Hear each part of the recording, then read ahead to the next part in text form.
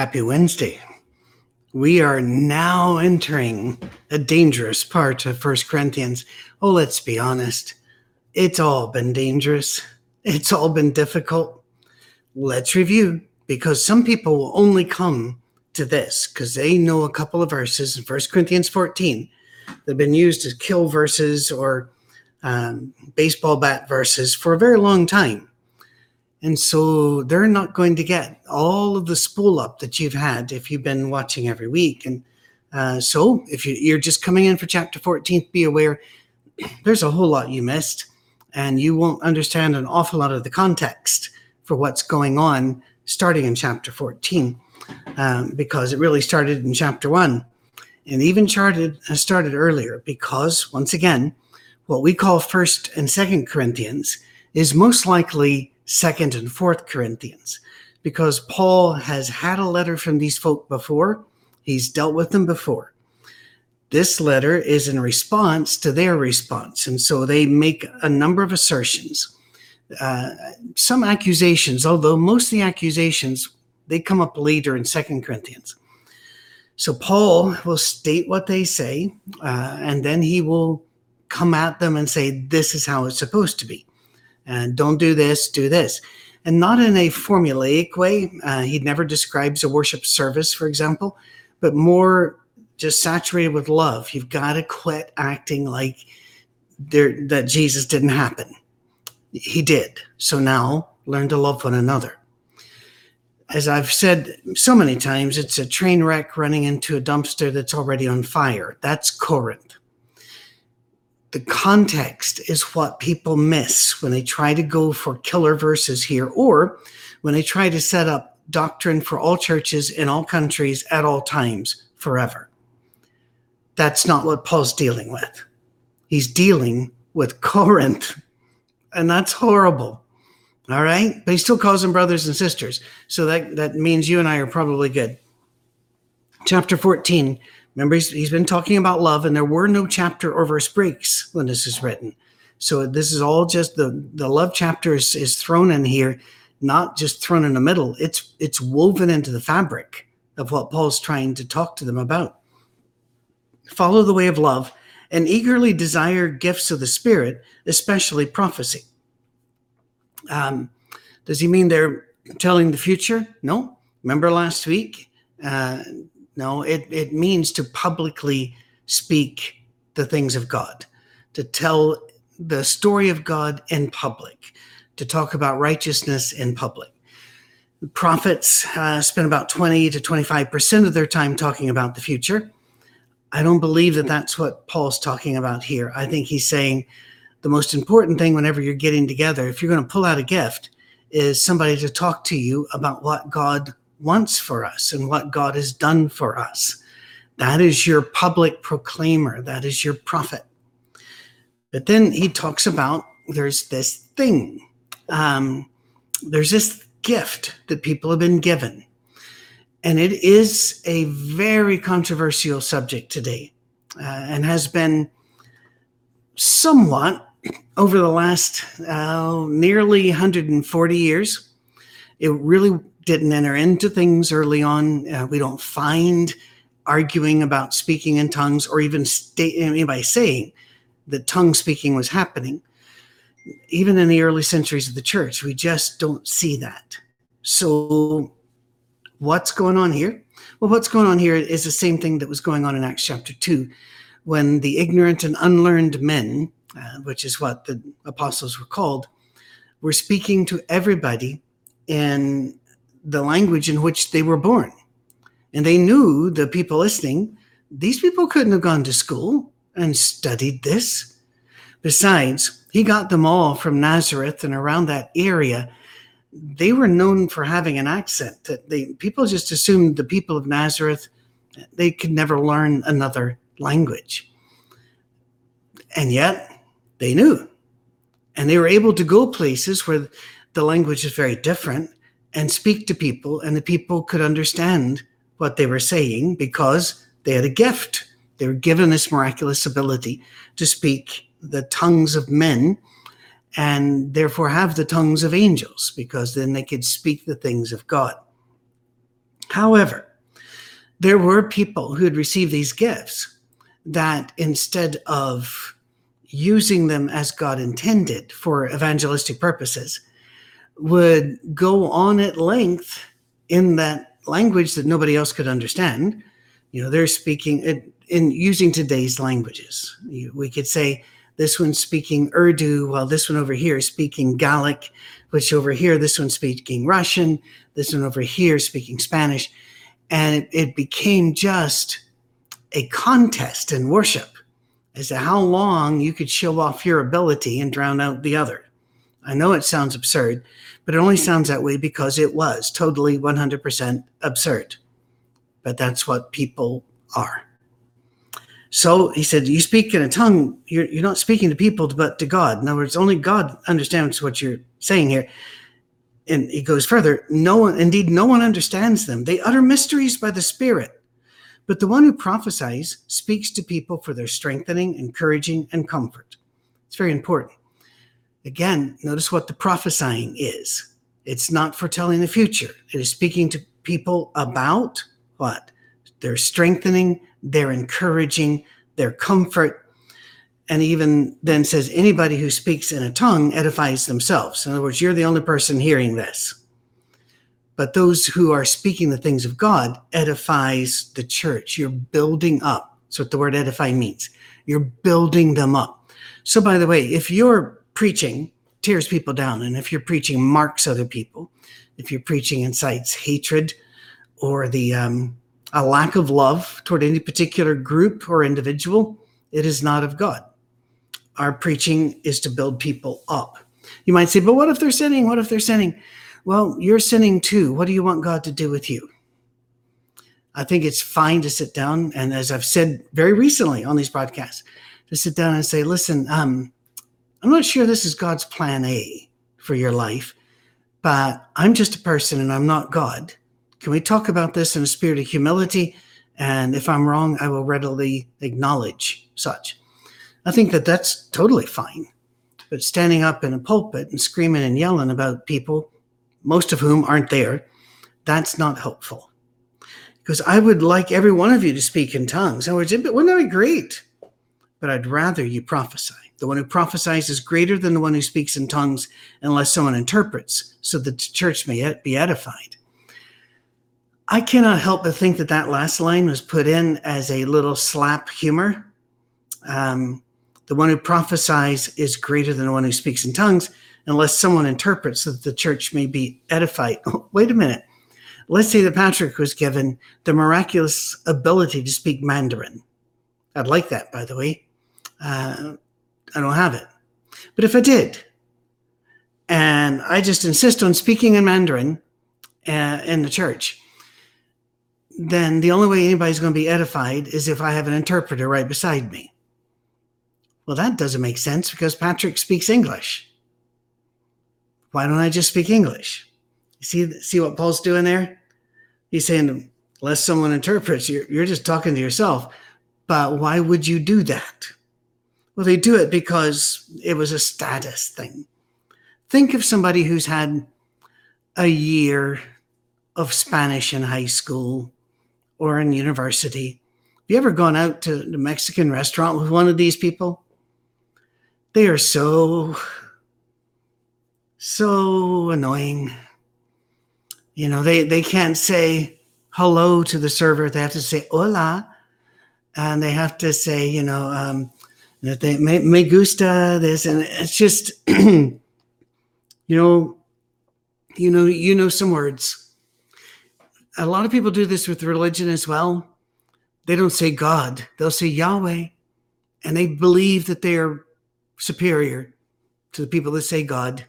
And they'll say Yeshua rather than saying Jesus. People, God doesn't care. Whatever name we use in our languages, he understands what we're saying. And knowing a few words in a different tongue is not going to change the equation. It is 100 degrees outside. And let me tell you something, the pollen and bugs are wide awake. Now, brothers and sisters, I'm sorry if that banging annoyed you. Now, brothers and sisters, if I come to you and speak in tongues, what good will I be to you unless I bring some revelation or knowledge or prophecy or word of instruction? Even in the case of lifeless things that make sounds, such as the pipe or harp, how will anyone know what tune is being played unless there is a distinction in the notes? Good point. I can remember the first time I was asked to come to a concert, and it was slam. It was things, it was all about banging things. Why? Nothing melodic. Actually, it turned out to be an amazing thing. I got to admit, an amazing thing. But think of, I think it was John Sebastian who wrote I Dig Rock and Roll Music back in the 60s. And he had been challenged that you could only, you couldn't use a rock song that had less than 3 chords. And he basically wrote the whole song in D7. But he did cheat a bit on the chorus and the bridge. So it is hard, like that one note samba, to only have no distinction there. And so if you're talking to me, for example, in Mandarin, a language I would dearly love to speak, I'm not going to understand what you're saying. It's not going to help me. And you might be saying, well, I'm going to do 4 sentences on the love of God, and then I'm going to do 4 sentences on the life cycle of a frog. And I won't know the difference because it all sounds the same to me. Yeah, there are times I'll hear other people speaking languages and I'll think, those are actual words. Those are words somebody is saying, and I'm not getting any of it.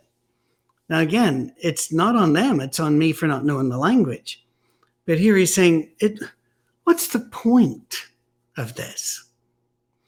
We sang The Blessing recently at our Safe Harbor Church. If you don't know what that song is, it became a phenomena during the last months of last year where, for example, Japanese people would sing The Blessing. And you can go to YouTube and look up Scottish people sing The Blessing. And it was absolutely amazing.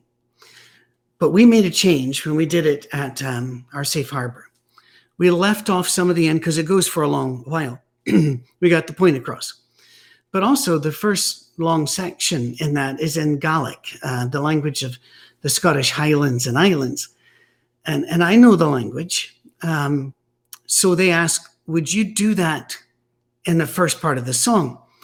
And I thought about it long and hard, and I told Misha finally, I will do the spoken part in Gaelic. There's a spoken entrance to it, and it's a beautiful little thing. But I'm going to stop there, and we'll sing it entirely in English. And the spoken part probably took 20 seconds, 30 seconds maybe. The reason I didn't want to go further is, what's the point? I could be blessing them. I could also be telling them what's for lunch. They won't know. So a little taste of it, fine. But then let's move on to what builds up everybody. So he goes further. And again, if a trumpet does not sound a clear call, who will get ready for battle? Trumpets used in battle, the different notes, the different sequences, the different, well, don't want to call them tunes, they're more phrases. That alerted people as to, enfilade left, sweep right, move forward. They knew what all those horns meant.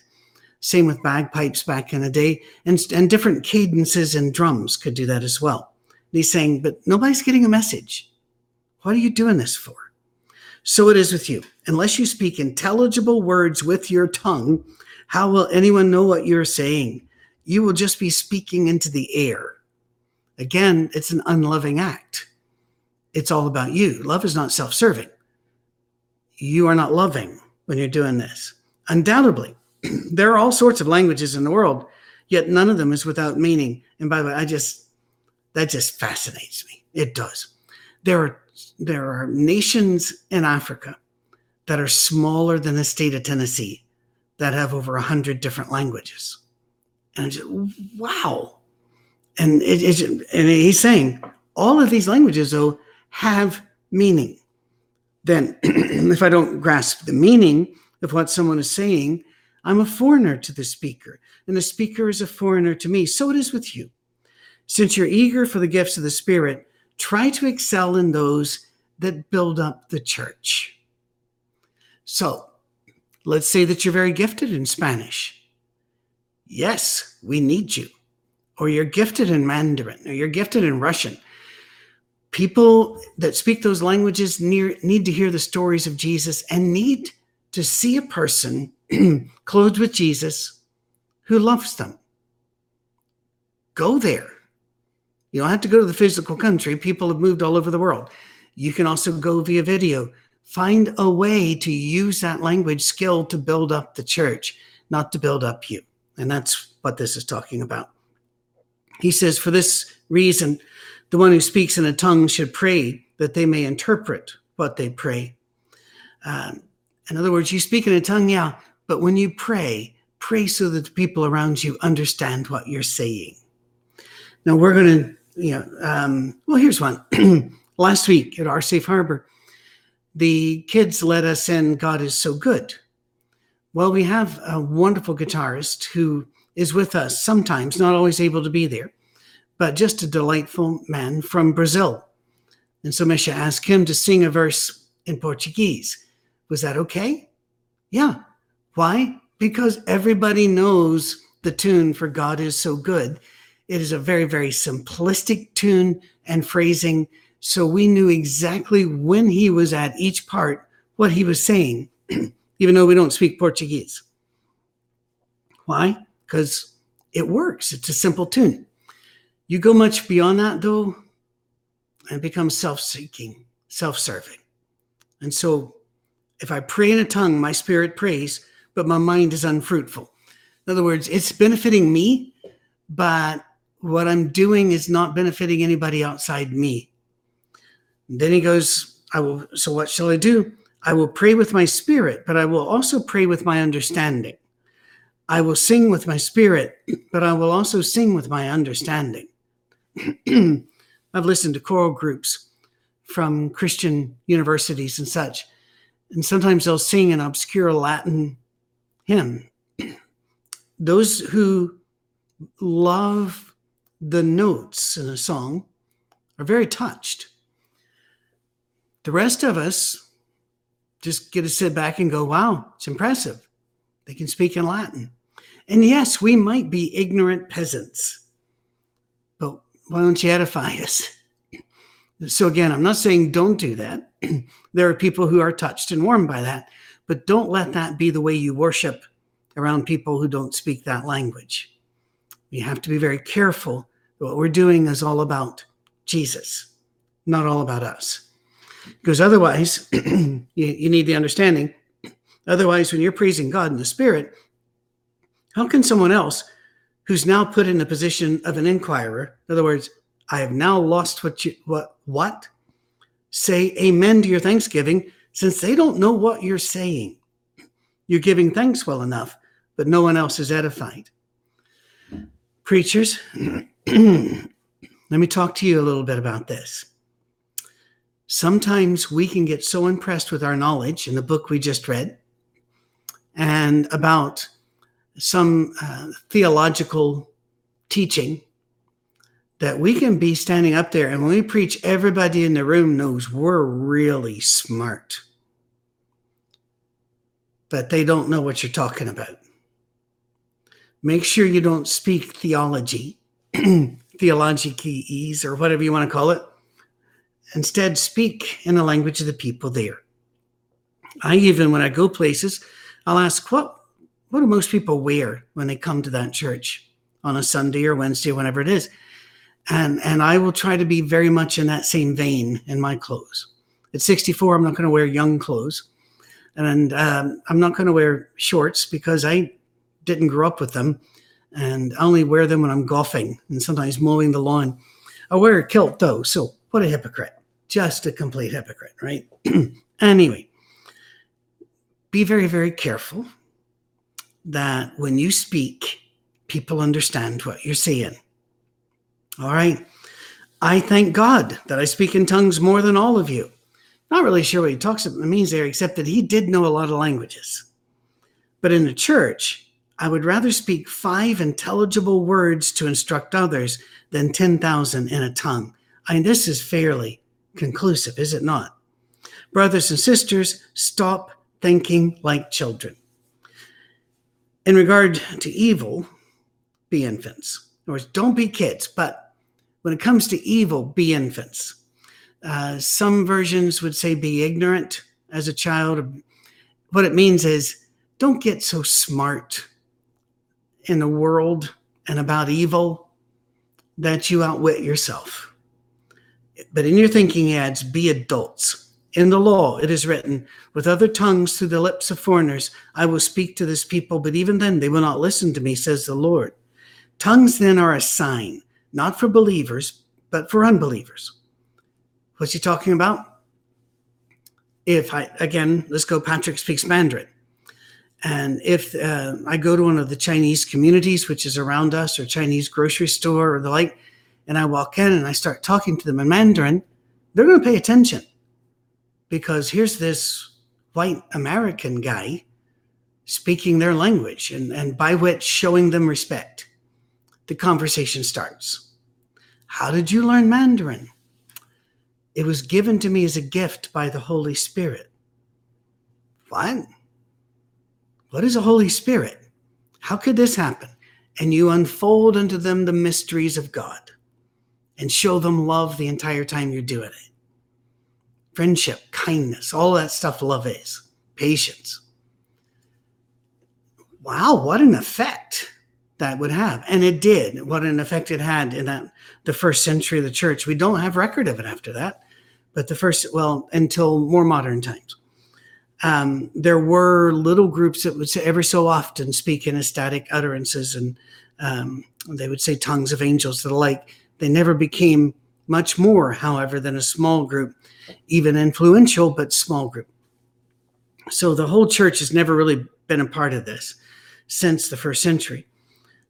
Prophecy, however, is not for unbelievers, but for believers.